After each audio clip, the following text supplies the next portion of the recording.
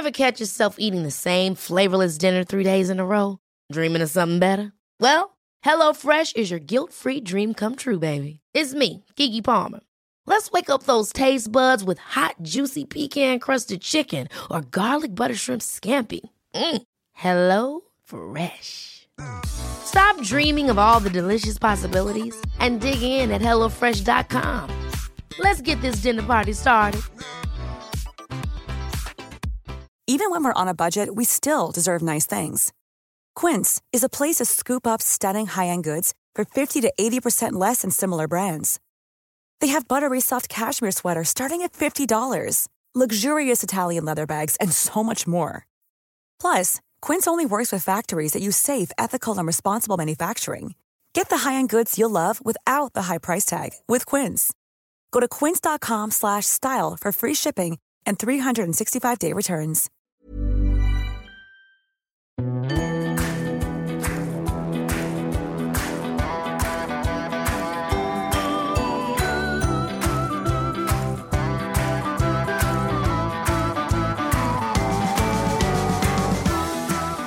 Welcome back to the Irish Times Women's Podcast. I'm Kathy Sheridan. Today we are once again coming back to the subject of menopause, or as I called it in my mother's generation, the change. That's because the National Menopause Summit is taking place in Dublin next month on March 23rd in the Mansion House. This masterclass in menopause will debunk myths and taboos, provide fact-based information, and will deliver the no-filter reality of the serious challenges that perimenopause and menopause can present. In this episode, I spoke with 3 brilliant women behind the event. Sinead McNamara, the founder of the National Menopause Summit, she tells me how her own experience of perimenopause inspired her to create this event, to support other women and share information with others. We'll also be joined by Dr. Kiva Hartley, GP, and a rare specialist in the menopause who runs the Menopause Health Clinic in Dublin. She spoke about the misinformation, which is rife, and the reality around symptoms and treatment of the menopause. And our third guest is Sally Ann Brady, who created the Irish Menopause Facebook group with a very large following, alongside her friend Claire Peel. The pair met in an online support group but decided to set one up for Irish women, and so the Irish Menopause was born. We'll be hearing about Sally Ann's journey and her struggle to find adequate information. Kiva, we're assembling this morning at a very odd time in my view. You know, we went into this, I have 3 people in front of me who know the menopause backwards, who know all the facts and figures.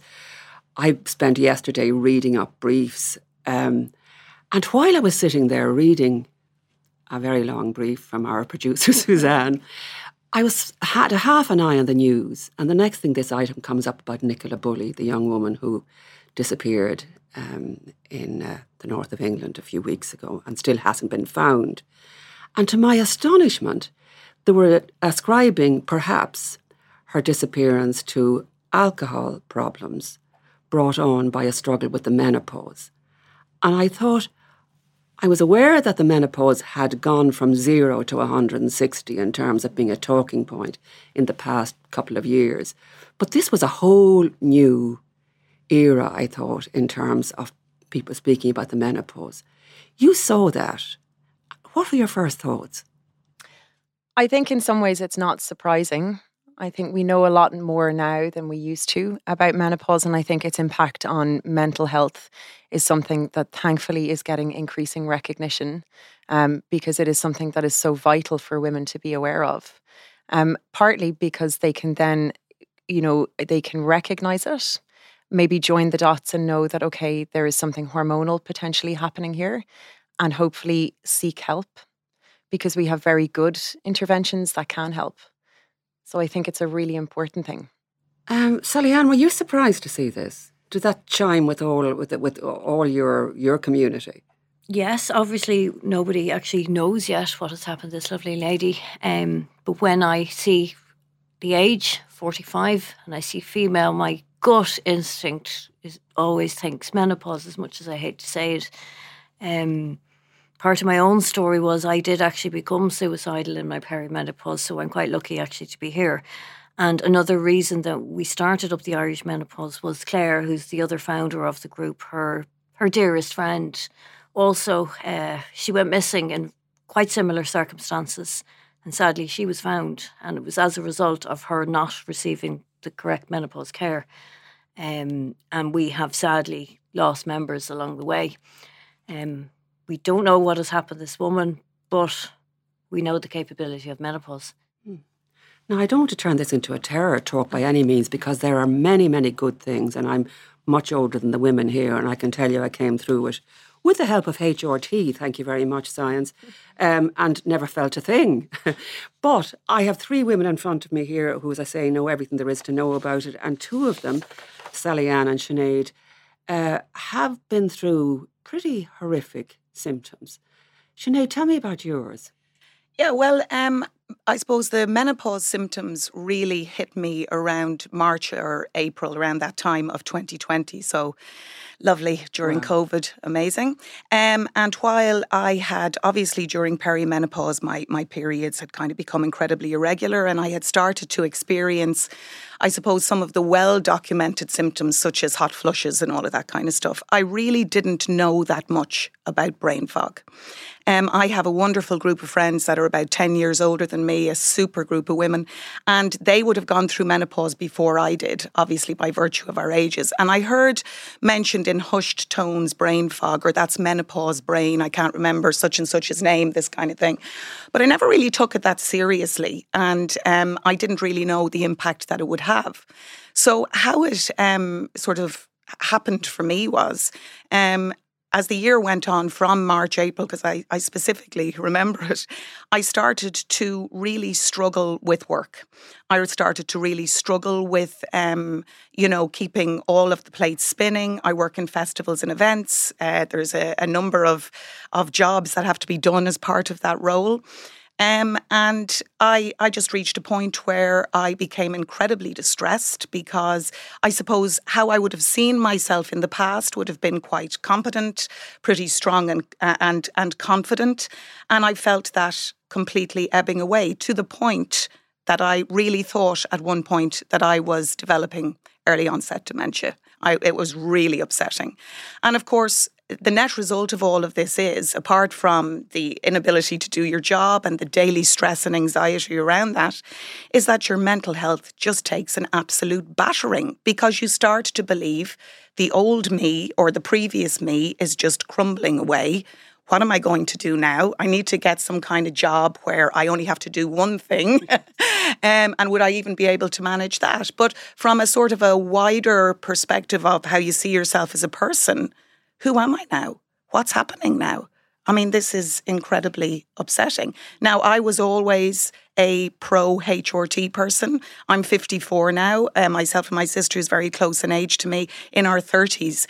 During the phase of HRT being, oh no, used to go on walks in the evening and go, I don't care, I'll be taking it, even when we were in our 30s. So I was always going to go down that road, and I did. And in time, it really helped, manage that symptom. But I had no idea of how hard that can hit you. And it was quite shocking for me. And I suppose it's one of the many reasons that I decided to put the event together, which we will talk about in detail later. Sally Ann, I think one of the things that will sort of scare people a little bit who haven't reached this stage yet is how early your perimenopause kicked in. You were very young.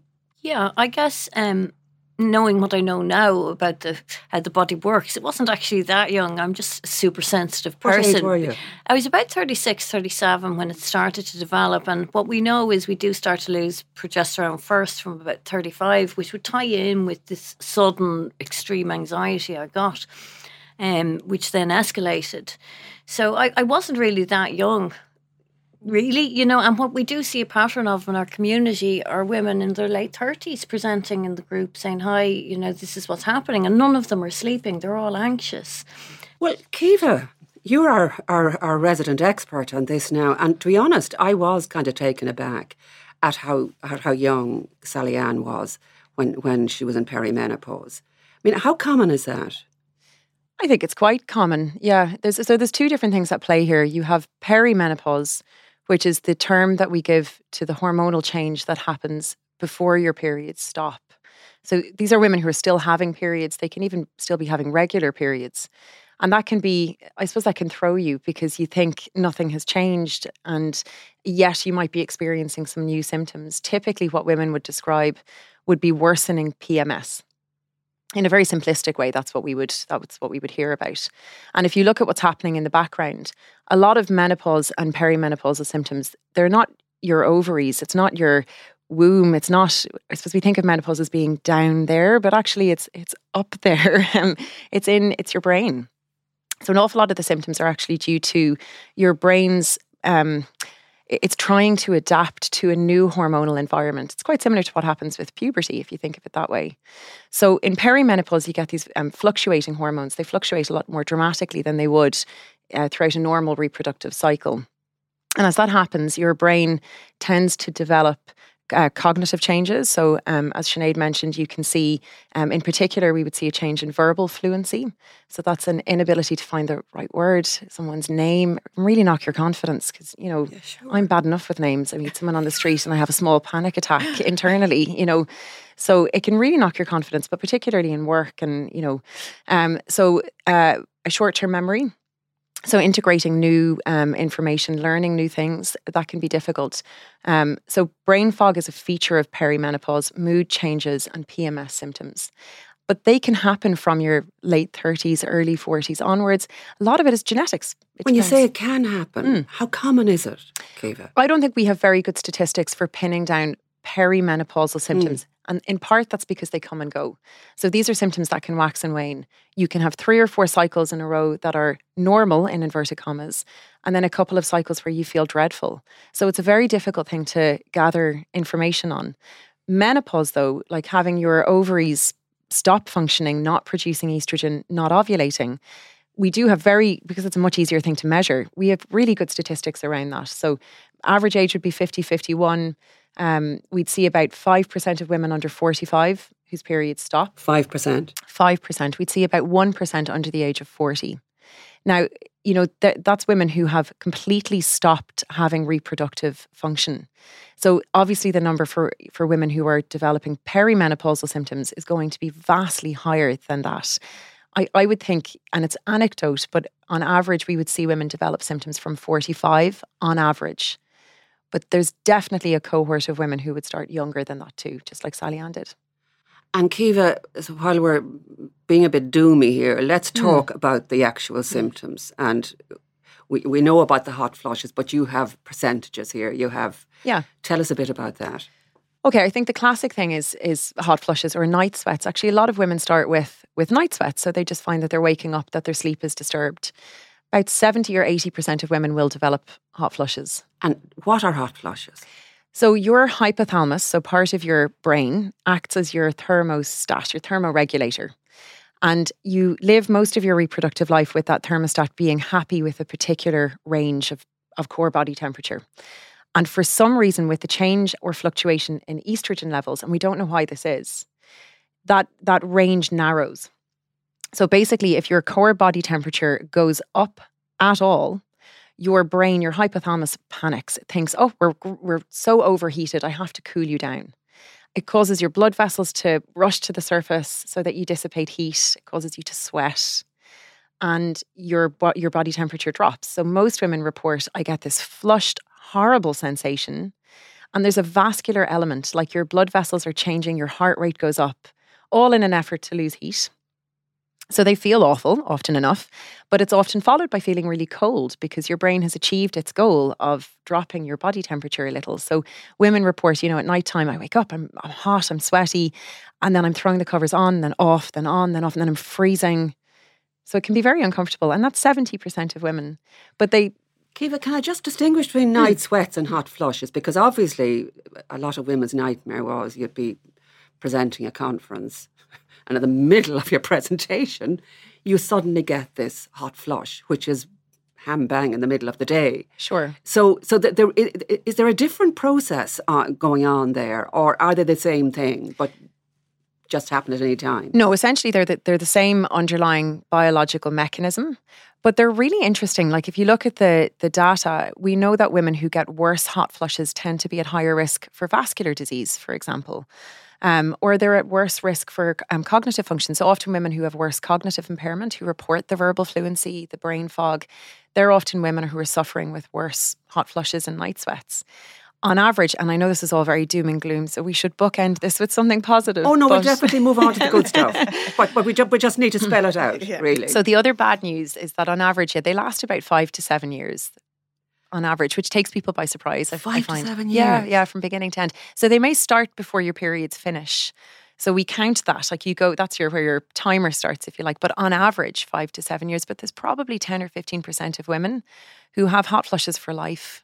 Well, let's finish this list of doom. So there's the night sweats, the hot flushes, sleeping problems.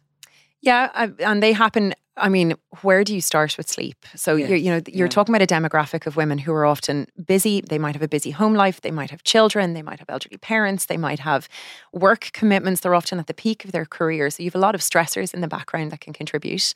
They might have mental health issues that are maybe wrapped up in their menopause symptoms too, and that can impact on sleep.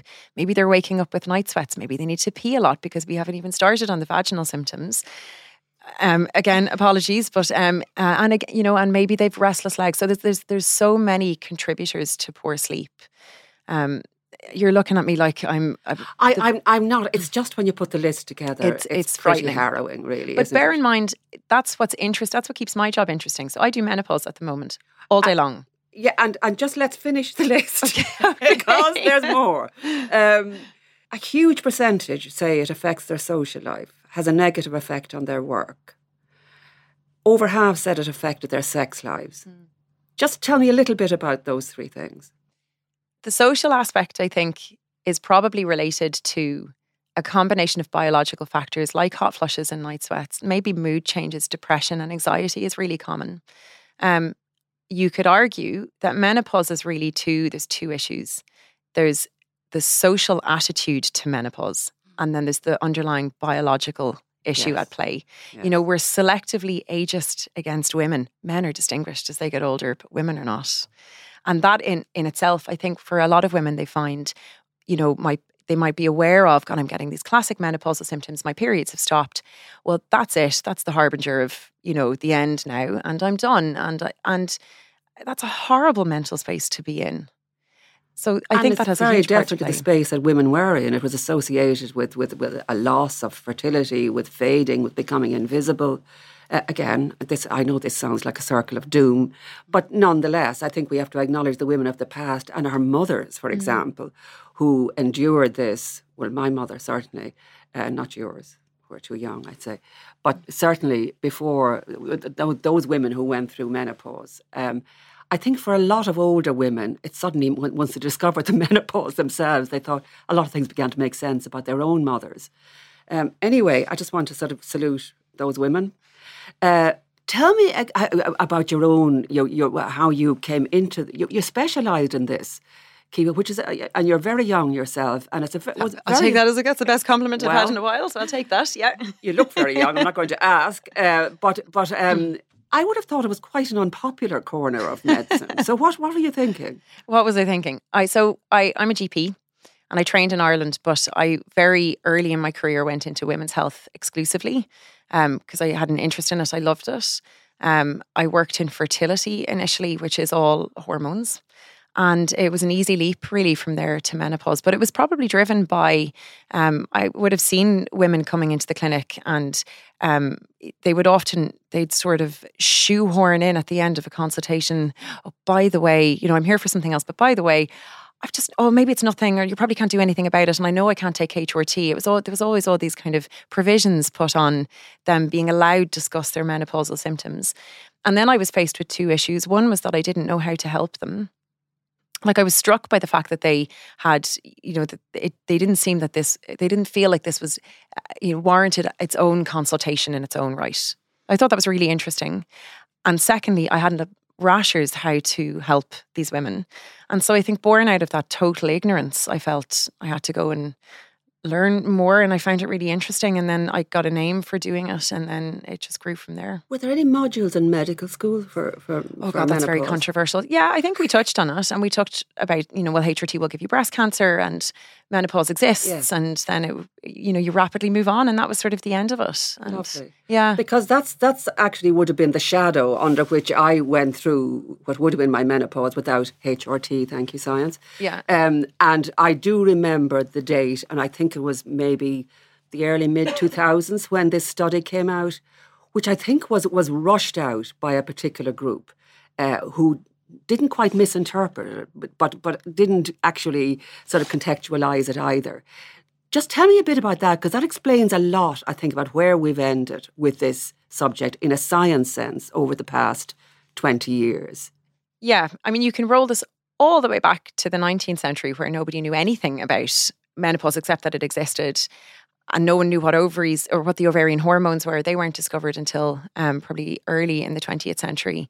But anyway, I'm trying to think of the kind of best kind of way of approaching this. Like the run into the Women's Health Initiative, which is the study that you've mentioned there, was that the precursor to that was that HRT was the most prescribed medication in the early 1990s. So if you look at the States, they would have prescribed Premarin, which is the old-fashioned type of estrogen, more than any other medication in the early 90s. So women were loving it and dying to go on it and found it life-changing. So on the back of that, they decided to study its impact in particular on cardiovascular disease. So that's what the study was designed for. Did this reduce the risk of heart disease in women? That's what they wanted to find out. And because of that, the average age in the Women's Health Initiative was 63, which is not the average age of a woman who is starting HRT now. But it was massive. It was one of the biggest randomized controlled trials that has ever been taken for women or undertaken for women. They published their results in 2002, and the trial was stopped early because of the increased risk of breast cancer. But so these results were published in 2002. There was mass panic. The HRT prescribing rates plummeted over the next few years. And as you've, described yourself, just people went running from the stuff. Overnight. Generations of women then were, not in a position to be offered something that was so helpful and potentially beneficial for their health. That study was revisited in 2012 and kind of reassessed. And basically, when they looked at it again, what they discovered was, well, look, average age was 63. A lot of these women had other risk factors. The type of medication that we're prescribing is not what we tend to use now. When they actually kind of picked through the results, it could, the study fell apart a little bit. And what we know now, and our statistics around breast cancer now, are just so much more reassuring than they were back in 2002. And that is why I think we've had this conversation opened up, because we now have the confidence to offer women something that is really helpful. And I think that's been a huge game changer. Sally-Ann, it feels like a lot of time was lost there for women because of a badly interpreted study. Yeah, I always refer to them as the forgotten generations. And well, thank you. I feel like one of those, except that I did find a friendly doctor who did go on prescribing it. We deal with a lot of women who, I don't want to call them older, but they may be 60s and above and would have been on HRT when their menopause occurred, had a great time with it, loved it, and it was taken away from them. And sometimes then you hear them reporting back about their ill health and their list of symptoms or their osteoporosis they've discovered in their DEXA scan, etc. I really think it's probably one of the greatest scandals ever in women's health, the WHI, and it doesn't seem anyone is accountable. And neglect. And at some point, Sally-Ann, you became acutely aware of this through your own experiences. Mm-hmm. Yeah. And you resorted to modern technology to pull a lot of people together. Yes. Tell me about that. My journey was very, very difficult, and as I said, it really affected my mental health as well, and I ended up attending PA to house. And I started, I realised very quickly nobody is going to help me. I need to try and figure things out for myself. So I got reading and I got learning. And it was just entering this huge rabbit hole. It was just incredible what I was discovering. And I realised, why is this information not out there for women? Why is there no place you can go? Why is there no menopause library? You can knock on the door and say, let me in, please. So that's why we set up the Irish Menopause, and myself and Claire, and we thought on Facebook, and we said, look, it might be just the two of us, and maybe a few will come along, think we're mad and leave again. But here we are now, almost 4 years on, 49,000. And every woman coming in has a similar story. Every menopause is individual, but the thread running through it is the same. I feel like I'm losing my mind. I don't want to be here anymore. Why will my doctor not listen? Etc., etc., etc. Kiva, are those doctors refusing to prescribe HRT still, or where are we with that now? No, I think there's been a huge shift in the attitude towards managing menopause and HRT. But you have to remember a lot of GPs, certainly, and I can speak sort of about GP training because it's something that I've done. You know, when I came through my GP training, and the GPs that went ahead of me, we were told there's a risk of breast cancer with HRT, and that risk will outweigh most of the benefits. And so I think there's best interests at play. I don't think they're holding on to something thinking, oh, I know this will help you, but I refuse to give it to you. I think they're genuinely concerned. But that piece of education has been slowly changing. I do a bit of teaching through the Irish College of General Practice. They've really embraced, putting forward a menopause module. We've seen huge uptake and interest in that. I'm part of a Telegram group of healthcare providers, mostly GPs. And there's, I think, 900 at least GPs on that group now. And they put forward questions about HRT and menopause, and it reflects an appetite for wanting to know more. So I think it's slowly changing, but we've a long way to go. Ever catch yourself eating the same flavorless dinner 3 days in a row? Dreaming of something better? Well, HelloFresh is your guilt-free dream come true, baby. It's me, Keke Palmer. Let's wake up those taste buds with hot, juicy pecan-crusted chicken or garlic butter shrimp scampi. Hello Fresh. Stop dreaming of all the delicious possibilities and dig in at HelloFresh.com. Let's get this dinner party started. There's never been a faster or easier way to start your weight loss journey than with PlushCare. PlushCare accepts most insurance plans and gives you online access to board-certified physicians who can prescribe FDA-approved weight loss medications like Wegovy and Zepbound for those who qualify. Take charge of your health and speak with a board-certified physician about a weight loss plan that's right for you. Get started today at plushcare.com/weight loss. That's plushcare.com/weight loss. plushcare.com/weight loss. Sinead, how did your experience come into this? Now, you've set up this amazing event coming up in March, but how long did you suffer for before you finally found your menopause library or whatever you found in the end? I would say that, sort of pointing back to the stage where the brain fog really kicked in. I went on HRT at that point, so around the beginning of 2020. And I would say it took, HRT has changed the game for me, but it took time. It's not an overnight solution. You start taking HRT on a Wednesday and by Friday everything is okay. I think that's important. Exactly. Yes. It was still a struggle. It was still a process. It was still a journey. And in fact, during my HRT experience, I ended up changing product. And obviously, Kiva knows all about the different delivery systems for HRT, and I found one better than the other. So sometimes, well, certainly for me, speaking personally, there was a bit of a trial and error situation. So it took some time for things to kind of balance out again and even out. But I suppose, coming from my background in events, all of my peers now are going through the menopause. Before even 2022, during COVID, and in my opinion, 2022 was a seminal year for the introduction, if you like, of the whole conversation of menopause to be out in the public consciousness. I was fascinated by that. It kind of blew up, didn't it? You had every celebrity in the universe talking about hot flushes and sleeplessness and dry vaginas and all the rest. Yeah. What happened, Sinead? Was it Davina McCall all on her own, or was it Oprah Winfrey, or what was it? I can't really say exactly what happened, but I agree with what you're saying. It seemed that it moved from, an object of derision and a taboo, and keep it in the shadows there, to almost bursting out the doors, and that can only be a good thing. But in terms of the event, I suppose once things sort of settled down for me with HRT, I had pre-2022, during lockdown, as I say, I started to kind of, have an idea around running an event around menopause. And what was very, very important to me in terms of the planning of that event was that it would be absolutely 100% fact-based, science-based, that it would be clinician-led.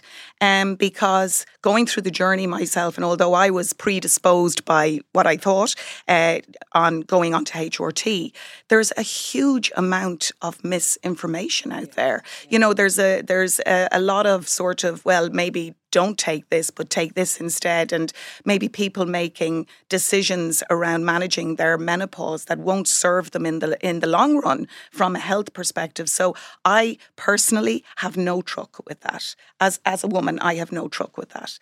So when I was putting this event together, I knew that we wouldn't be discussing that, we wouldn't be advocating for that, and we'd be totally and utterly going down the fact-based road. Now, Sally Ann, Facebook is famously known for its truth and accuracy. Yes. Do you come across this all the time, I presume, on your page, do you? Yes, People absolutely sort of intent on keeping it scientific. Yeah, our group is all about menopause information, evidence-based information, so inform, support and guide. We're big into informed decision-making because it's really the only decision-making. As Sinead just said, it's very important we make decisions based on actual facts that will serve us long-term. The amount of women out there that don't realise, for example, that osteoporosis is connected with the loss of hormones is quite frightening. And, we need to make decisions based on the longer term. We need to be, I suppose, presumptuous and cheeky and assume we're going to live to be 100. So what we do now, we'll thank ourselves for when we're older. OK, let's just talk for a minute about the misinformation. Yes. Are you coming across that? Are women asking questions on your page that really you go, where in the name of God did I hear that? All the time. So just give us, I don't want to be amplifying that, but for example...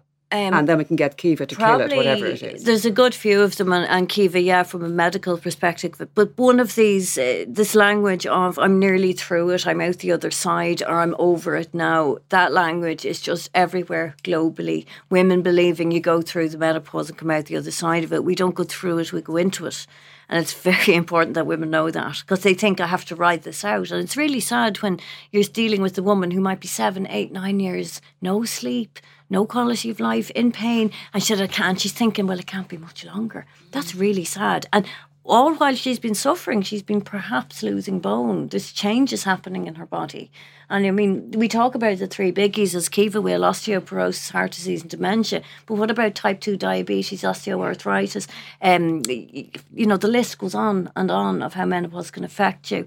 What about the hormonal aspect of, we talk about estrogen, progesterone, testosterone. What about dopamine and serotonin, vitamin D, insulin? They're all hormones, and our mental health is really affected by this depending on our genetics. And so much like addiction, how menopause affects ADHD and autism, for example, is another huge area. Women turning to the bottle or drugs, etc., when the hormones go wonky. We could sit here all day, and it's very deep. And I saw a commentary about this terrible subject we're talking about, this lady in the UK of, using labels like alcoholic. I mean, that doesn't come into it. I turned to drinking too much wine in my perimenopause because the only thing that made me feel normal in the evening, the anxiety was sky high.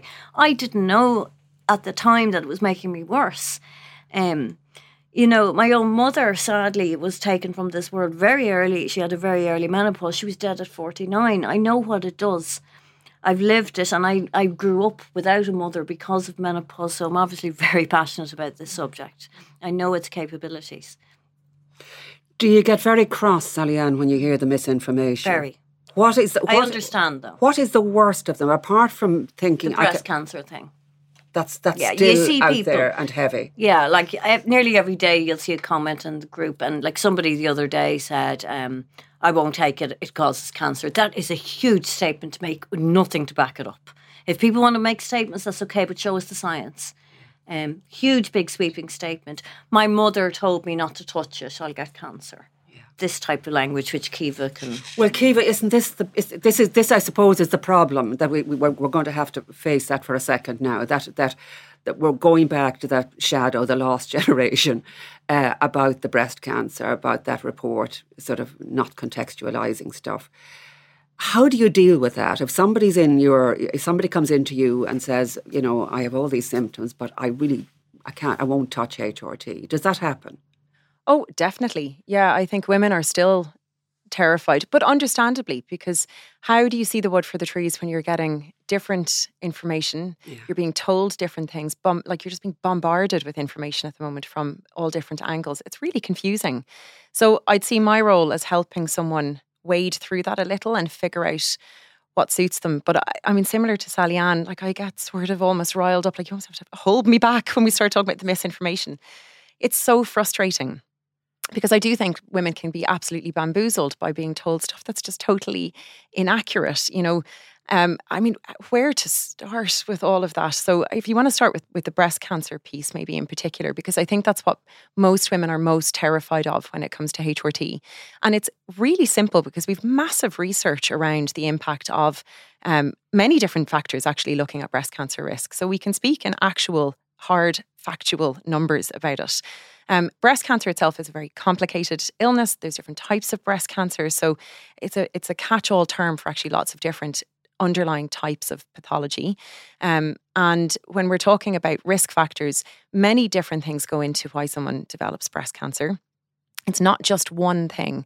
There is a combination of aging and genetics, your family history, you do smoke, how many pregnancies you've had, good luck and bad luck, and probably other things that we've never identified. It is a melting pot of risk. The problem is that if someone develops breast cancer and they've taken HRT, like anyone, you start to look for, what did I do that has caused this? And it's really easy to point to a medication and say, oh, it was because of that. So if you take the large studies like the Women's Health Initiative, and the other studies that have been done since, and you look at the impact that HRT specifically has on breast cancer. So you remove all of the other confounding factors. These are women who are the same age, with a similar background, a similar body mass index, the same smoking status, etc. And you just isolate the HRT impact.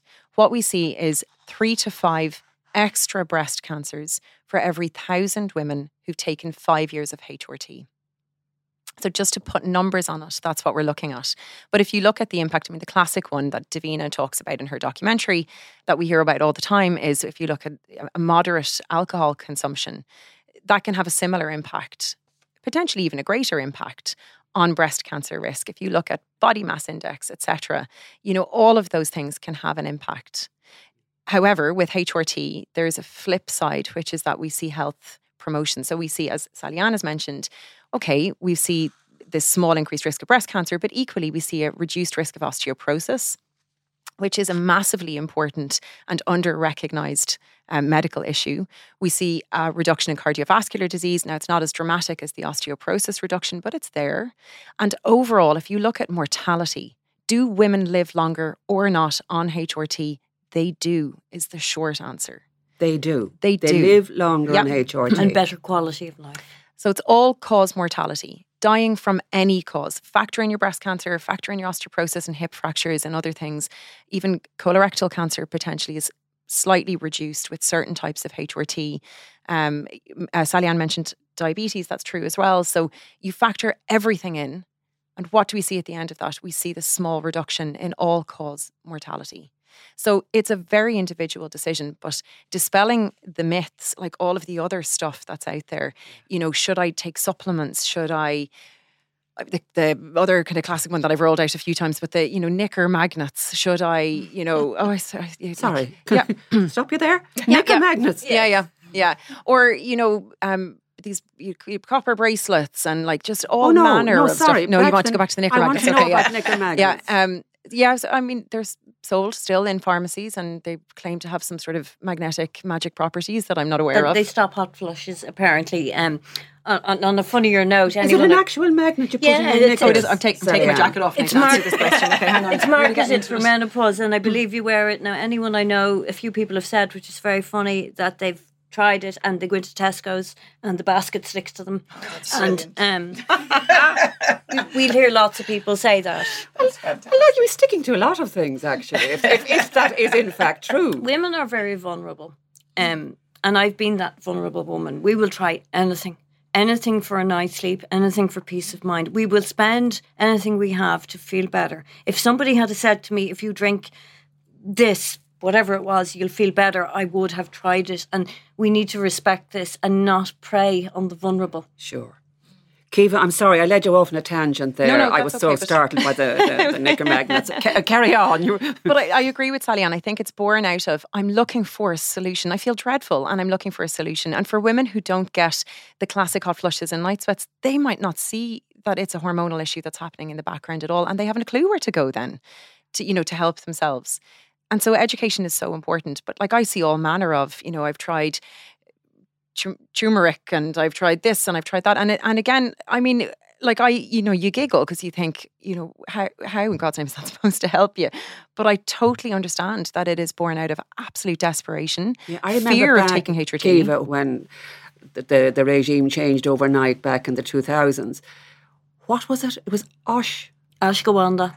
Is that what it was? Maybe. There was something that suddenly became, you had to have this. There's black cohosh. And yam and black cohosh. Well, HRT is made from yam. Is it? It is actually. Okay, so that wasn't a complete... You'd need a bathtub full of yams a day, like bear in mind. So okay. Well, I just, when I think back to those women in that generation, I feel desperately sorry for them in that case, Kiva. Anyway, I did lead you astray there. Carry on. I mean, there's other ways. If we look at, I just think there's room for a very broad conversation. If you look at kind of bone health and heart health, HRT is not the only thing that will reduce your risk of osteoporosis or reduce your risk of cardiovascular disease. Vitamin D supplementation, adequate calcium in your diet, weight-bearing exercise, aerobic exercise, Mediterranean, like all these other things, they are still really important. And cognitive behavioural therapy and counselling are excellent ways at looking after your mental health. Being active, all these things are still important. So I'm not saying it's HRT and nothing else. But for women who want it or need it, we should be able to have a very balanced discussion about it. And in the view of the experts, Kiva, how many women need it? Oh, that's a very good question. Okay, well, if we're saying 70 to 80% of women will have symptoms that are noticeable through their menopause, and about 20% in total are going to have fairly severe symptoms. We've about 20% who don't develop impactful symptoms as they go through menopause. So I'm not sure Just 20% don't experience impactful symptoms. Their reproductive ability will stop, their periods will stop, but they won't necessarily get all of the other terrifying symptoms that we've talked about, yeah. Okay. But they still have the same risk as the rest of us of heart disease, osteoporosis and dementia. True, but again, vitamin D, calcium, it's not the only way. Yeah, okay. So I think, but I'm not opposed to if somebody wants to take a trial of HRT, and often that's what the conclusion we come to in the clinic. For some women who feel, look, I'm having symptoms, but sometimes it's hard to know, is my mood and my sleep affected because of hormones, or is it all this other stuff in my life? Well, a trial of hormone therapy actually carries very little risk, if any. And so that's often a very good way of figuring out, is this something that I will benefit from or not? Okay, so let's get to the cheerful thing. Okay. Tell me about HRT and how people can get it and how it's delivered and what changes have come since the frights of the 2000s. Okay, so pre-Women's Health Initiative, if you go back to the 1960s and just before that, their approach was, actually there's a lot of medical approaches to treating menopause at that point. They used to give testicular juice from cows. No, bulls it would have been. Yeah, okay, I get my gender right here. Or crushed up like ovaries, like ovarian dust. Anyway, or there was a doctor in the 19th century who he thought the kind of correct approach was to chop off the clitoris, genuinely. So that just to give you background and a little bit of a sort of, setting for what we're talking about. So thankfully that kind of moved forward. And then in the 60s, we found that's kind of modern HRT then really developed in the 1960s. And initially what they were given was called Premarin. So that's a brand name. So the Premarin is literally pregnant mare's urine. So this was estrogen that was isolated from the urine of pregnant mares, but it was a combination of many different types of estrogen. So it was a real kind of hodgepodge of lots of different types of estrogen. So anyway, that developed on. Modern HRT that we have now, thankfully, is a bit safer. So what we prescribe primarily now is usually it's estrogen that's given through your skin. And the reason we like to prescribe it through your skin is because it's a little bit safer. It doesn't carry the same risk of blood clotting or stroke that tablet estrogen would have. So usually that's in the form of a patch or a gel or as a spray. Women who still have their womb, so if you haven't had a hysterectomy, you need to take a second hormone called progestin. And the reason we give progestin is to protect the lining. So the lining of your womb can get very thickened when you're taking estrogen, and that can lead to womb cancer. So that's called combination HRT, a combination of estrogen, usually through your skin, and then progestin. And a lot of the breast cancer risk seems to be related to the progestin. So women on estrogen only, if you've had your womb removed, they don't have an increased risk of breast cancer at all. Now, theoretically, maybe 20 years on estrogen only, we might start to see a statistical difference. But I think that's really important to know. But can we just reiterate that point about breast cancer and in the statistics? Yeah. The increase is, what did you say, 3 in So 1,000? about 3 to 5 extra breast cancers for every 1,000 women taking 5 years of combination HRT. Is there any way of avoiding the combo by using a different form? Not at the moment, but maybe coming down the line, but not at the moment. So the problem is with estrogen only, as you know, we'll end up with higher rates of womb cancer. Mm-hmm. So there are other medications. You're right, but at this point in time, combination HRT is probably, the only option for women who still have their womb. So delivery, excuse my old-fashioned interpretation of this, Kiva, is it via skin patch, or how? When you say not in pill form, what are we talking about? Yeah, so there's a patch which you change twice a week. There's a gel which you can apply either to your outer arm or your thigh, and then we have a spray form as well that goes to your inner forearm, like a very fancy, not very smelly perfume. What about the natural progesterone? Lots of people I see talk about. Do you mean like progestin? Yeah. So that has been one of the big game changers, hasn't it? So, as I was saying, I think the progestin, what we pair with your estrogen to protect your womb, seems to change the breast cancer risk. And the old-fashioned types of progestins carried more breast cancer risk. What we use now, and what Sally-Ann is referring to, is I think called micronized progesterone, which is basically, or some people call it body identical progesterone, So basically this is a molecule that is a replica of what your ovaries produce when they make progesterone. So your body recognizes it, it's familiar to it, but it seems to be a lot more breast friendly. And we have better data looking at that type of combination HRT that would suggest the breast cancer risk is still there, but is lower. Okay, but it's tiny anyway. It's small anyway, yeah. Yeah.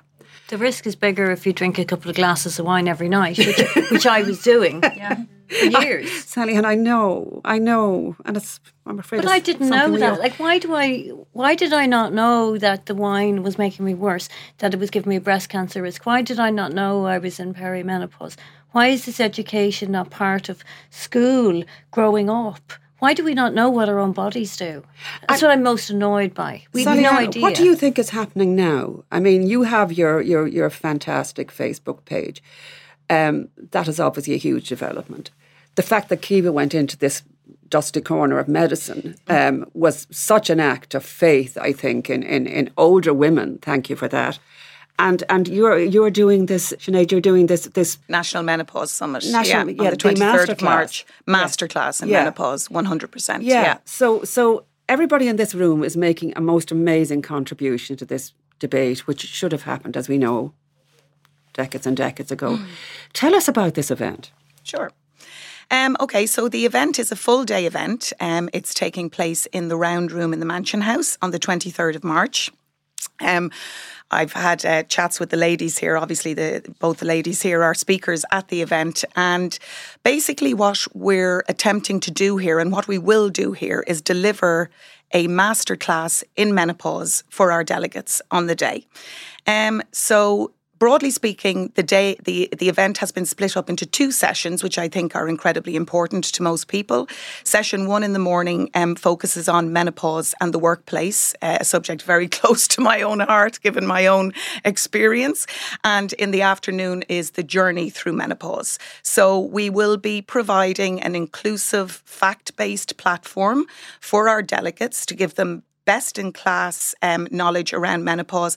And also through the event, we will be advocating for the widespread introduction of a new norm across the Irish workplace where women feel supported to forge forward in their careers through the introduction of menopause awareness programs, menopause champions, and there's a whole spectrum of things that organisations can do. So we've quite a lot to do in year one. We intend on running this event annually.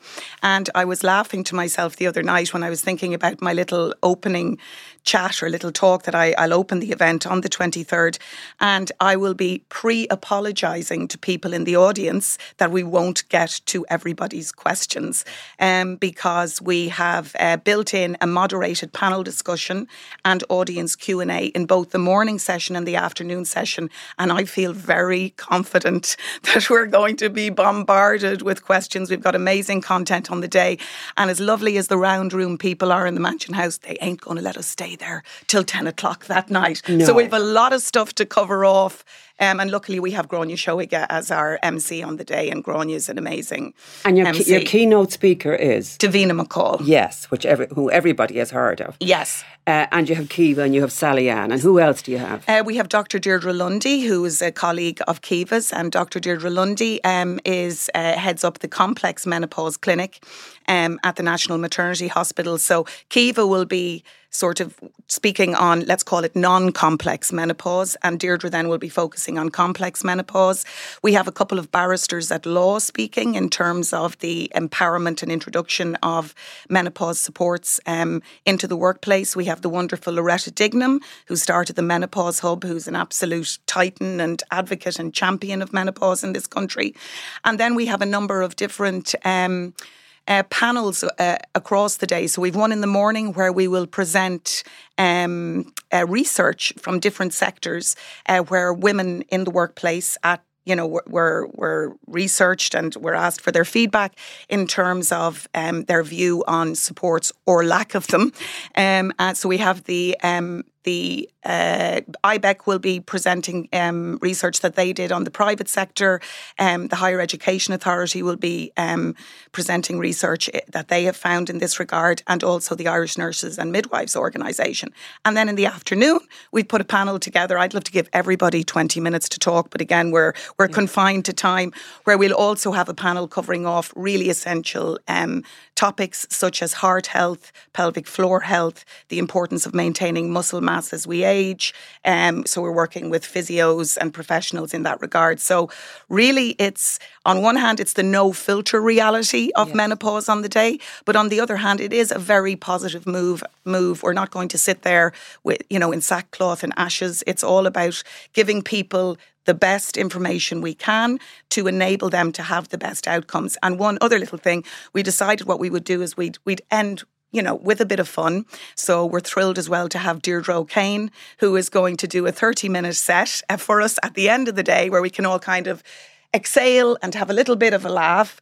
And she has been touring a show that she wrote and produced called Demented, which is all about, midlife, elderly parents, managing your teenagers, doing a job, managing your relationship. So she's going to do an excerpt of that for us at the end of the day. So I see it as an incredibly positive move. It's all about enabling people and educating people. And I really want all of our delegates to leave and go, holy God, I now have the toolkit from a work perspective and from a personal perspective on how to deal with this. Okay, so that's the National Menopause Summit, Thursday 23rd of March. Yeah. Round room at the Mansion House. Sally Ann, let's just stay cheerful here. The Bank of Ireland is introducing menopause leave. Yes. Or has already introduced it, has it? Yes. Yes, this is happening, and companies, I do a lot of workplace talks myself in menopause education, and they're really engaging with this and really realising why they're losing staff or why staff performance is dropping. It's really fascinating. And Sinead is going to have a lot of this covered at the event. We have Joanne Healy speaking. Joanne is the head of Group Employee Relations at Bank of Ireland, and she was the lady responsible for introducing the 10 days paid menopause leave, which we all read about pre-Christmas in the press. Yeah. Which is fantastic. Super. Can I just be a little bit of Debbie Down buzz here for a second? And you know, things are often sort of, I suppose, hijacked by rebranding. You know, the idea now of calling hot flushes power surges and that sort of thing, Kiva. Yeah, I've read that. I read a long piece in the Financial Times last Saturday about how this consumer rebranding thing is taking over what is the serious stuff we've been talking about this morning, which is why this is so important to get all the facts out there. But there is a lot of consumerism entering into this. You know, Pennies apparently are doing special nightwear. Boots are doing a lot of supplements. Now, I'm not saying there's anything wrong with any of this, but there's a sense, and all the celebrities are getting a word in and sort of reclaiming a space by saying, oh yeah, me too. Naomi Watts, for example, apparently she has, on the one hand, having these great community discussions, the actress, having these great community discussions, on the other hand, has introduced her own products for sale. I see Sally Ann is laughing. Yeah, but actually it is slightly worrying that very important space could be hijacked by $multi-billion industry. Exactly, Sally Ann. Are you seeing evidence of this? Kiva, are you seeing evidence of this? I think it goes back to what Sally Ann was saying about vulnerability. And I think it's preying on the fact that women are looking for answers. Yeah. But I think if you take a step back, what we should be asking ourselves is, I mean, you know, keep your pajamas. Like, what's actually useful here? And to be honest, 99% of the supplements are not useful. Vitamin D, excellent for maintaining your bones. You know, if I have somebody who comes in and says, look, I tried magnesium and my sleep is much better, well, more power to you. Like, I think, great. Then if you find that works for you, I think go for it. But without an evidence base, I'm not in a position to recommend that someone starts anything. And, you know, and it's a line I've used before, but I think a lot of supplements are just expensive at the end of the day. Like, I don't think they're expensive. You know, and I just don't think I think it's worth spending your money on something that's actually helpful. So talk to the right person, get support, and whether that's attending something like the Menopause Summit and arming yourself with the right education, or being part of a Facebook group so you get both education and the support, the psychological and emotional support that you need, or going to your doctor and talking about what options are available. But reach out for something that's actually helpful. I'm not sure that, you know, a particular pair of pajamas are going to solve the issue. Or a knickers magnet. Or a knicker magnet. Education is huge here, because if people actually understand what menopause means and what it is, then straight away they'll know, well, that's not going to work. I'm not buying it. And there's healthy, we call it very healthy debate on social media all the time about people referring to menopause as a hormone deficiency, and then arguments arise. I don't really mind what anybody calls it, but it is what it is. The ovaries have stopped producing hormones, simple. So call that whatever you like. And the only way of replenishing those hormones, sadly or brilliantly, is by putting hormones back in. You know, a fancy meal or a fancy supplement can't put the hormones back in, and that's essentially what's missing. So I think when women understand that, then it's quite simple. Then they realise, sure, how would that work? I'd like to rebrand, if that's okay. So I think I don't like the term menopause even particularly. I hate it. Yeah, so like that was coined, it was a French term originally. If I was any better now, I'd have the... Charles Pierre. There you go. Look, I knew one of us would know it. Sally Ann, you are on fire. Yes. But it used to be called the climacteric. That was the old term, and which I think implies more that this is a transition and you're moving from one stage to the next. It's not a positive thing. It's not the end of something. It's the end nature, like menopause. It just sounds like it's the end of something. I hate that. It's not. It's like puberty. It's like pregnancy. It's like, you know, it's a transitionary period in your life where you move from one, you know, state to another. It's not a good thing. It's not a bad thing. There's positives and negatives to both. Rebranding how we view that and how we view aging is just key to so much of how we treat this. And so say all of us. I think the menopause is a shocking name, actually. And I am so wholeheartedly in agreement with you. Sinead, I'm going to give you the last word because you're the woman running this vast show. How many people are going to be there? The round room holds 450 people and we're almost sold out now at this point. So come and get your tickets. Is it ruinously expensive? No, it's not ruinously expensive. No, it's not. When you consider, number one, as you can appreciate, there are huge costs involved in putting on an event like this. So, people have made suggestions that it should be free and it should be that and it should be the other. And certainly I believe that all the information that we're presenting at the event should, in an ideal world, be free. However, I contacted the HSE, the Department of Health, the Taoiseach's office, and nobody wrote me a cheque. So as a result of that, myself and my colleague are obviously financing putting the event together, and events are an expensive business, as I'm sure you can appreciate. So what we have tried to do is make it as cost effective as we possibly can. I do understand there will still be people who can't afford the ticket cost, or because of work or geography implications won't be able to attend. Yeah. How much is it? It's €169. Okay. Can I make one little point on that? It's probably cheaper than a Knickers magnet. Well, it probably is. I don't know how much Knickers magnets are. The Knicker magnet. Exactly. It's a cheaper one. If I could just make a point as well in relation to the ticket price, that includes 23% VAT that goes to the government. I reached out to the revenue commissioners when I was planning the event, and I was left in no doubt that I had to apply that at 23% to the tickets. So the tickets are actually €137, but unfortunately 23% is put on in VAT, and we as event organisers have no choice in that regard. Okay, I'm going to say something like the very old-fashioned feminist that I am, which is if men were going to go through 5, 6, 7, 8 years of sometimes suicidal misery. Yeah. Would the government be charging VAT on I agree. conferences to sort them out? I say that with grimness. Having said I'm going to cheer everything up, but I think in the main the story here is very positive. It's come out from the corner, Kiva, thanks to you and Sally Ann and Sinead. But there's no doubt about it. This is a very, very, very serious issue. And very, very importantly, we need as much information as we can get, the best kind of information, and we have 3 great women in the room who've just given it to us, and thank you for that, and good luck with the summit. Thank Sinead. you so much. And Thank you very much. Wonderful speakers. Thank you so much. And that's it for today. Thanks again to our guests, Sinead McNamara, Dr. Kiva Hartley and Sally Ann Brady. I hope you found something enlightening and cheering about it. It can be quite difficult as a subject to get a handle on.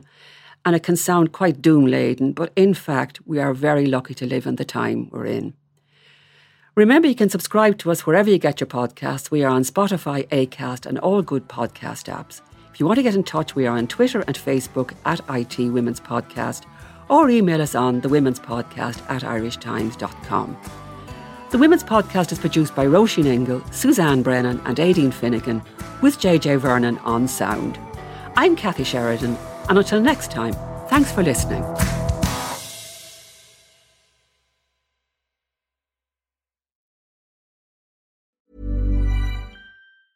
Ever catch yourself eating the same flavorless dinner 3 days in a row? Dreaming of something better? Well, HelloFresh is your guilt-free dream come true, baby. It's me, Keke Palmer. Let's wake up those taste buds with hot, juicy pecan-crusted chicken or garlic butter shrimp scampi. Hello Fresh. Stop dreaming of all the delicious possibilities and dig in at HelloFresh.com. Let's get this dinner party started. Hey, it's Paige DeSorbo from Giggly Squad. High quality fashion without the price tag. Say hello to Quince. I'm snagging high-end essentials like cozy cashmere sweaters, sleek leather jackets, fine jewelry, and so much more. With Quince being 50 to 80% less than similar brands. And they partner with factories that prioritize safe, ethical, and responsible manufacturing. I love that. Luxury quality within reach. Go to quince.com/style to get free shipping and 365-day returns on your next order. Quince.com/style.